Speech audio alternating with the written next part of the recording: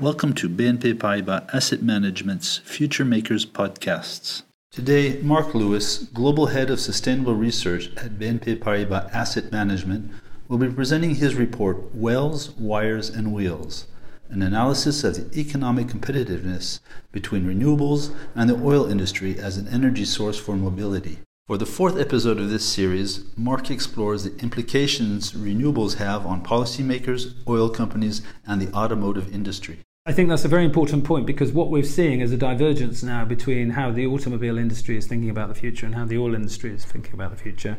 Because there is no doubt that in the last 3 years, perhaps even in the last 2 years, you've seen a dramatic acceleration on the part of the world's major automobile manufacturers, particularly in Europe, but if you think about the domestic industry in China as well, towards electrification.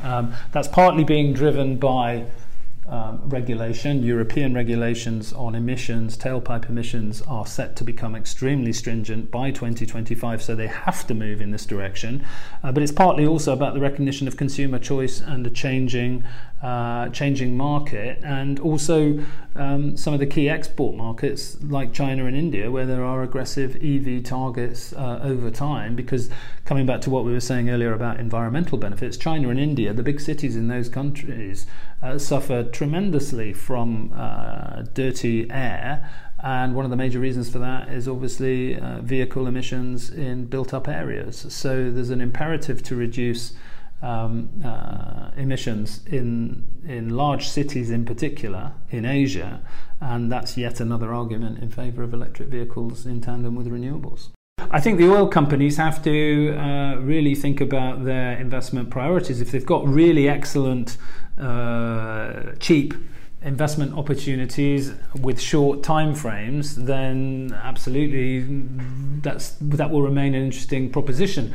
But long life assets, big investments up front, I think that should be ringing alarm bells, and they should be thinking much more about investing in renewables, storage, the energy technologies of the future, and or redistributing more of their cash to shareholders to allow the shareholders to invest where they can get the best returns.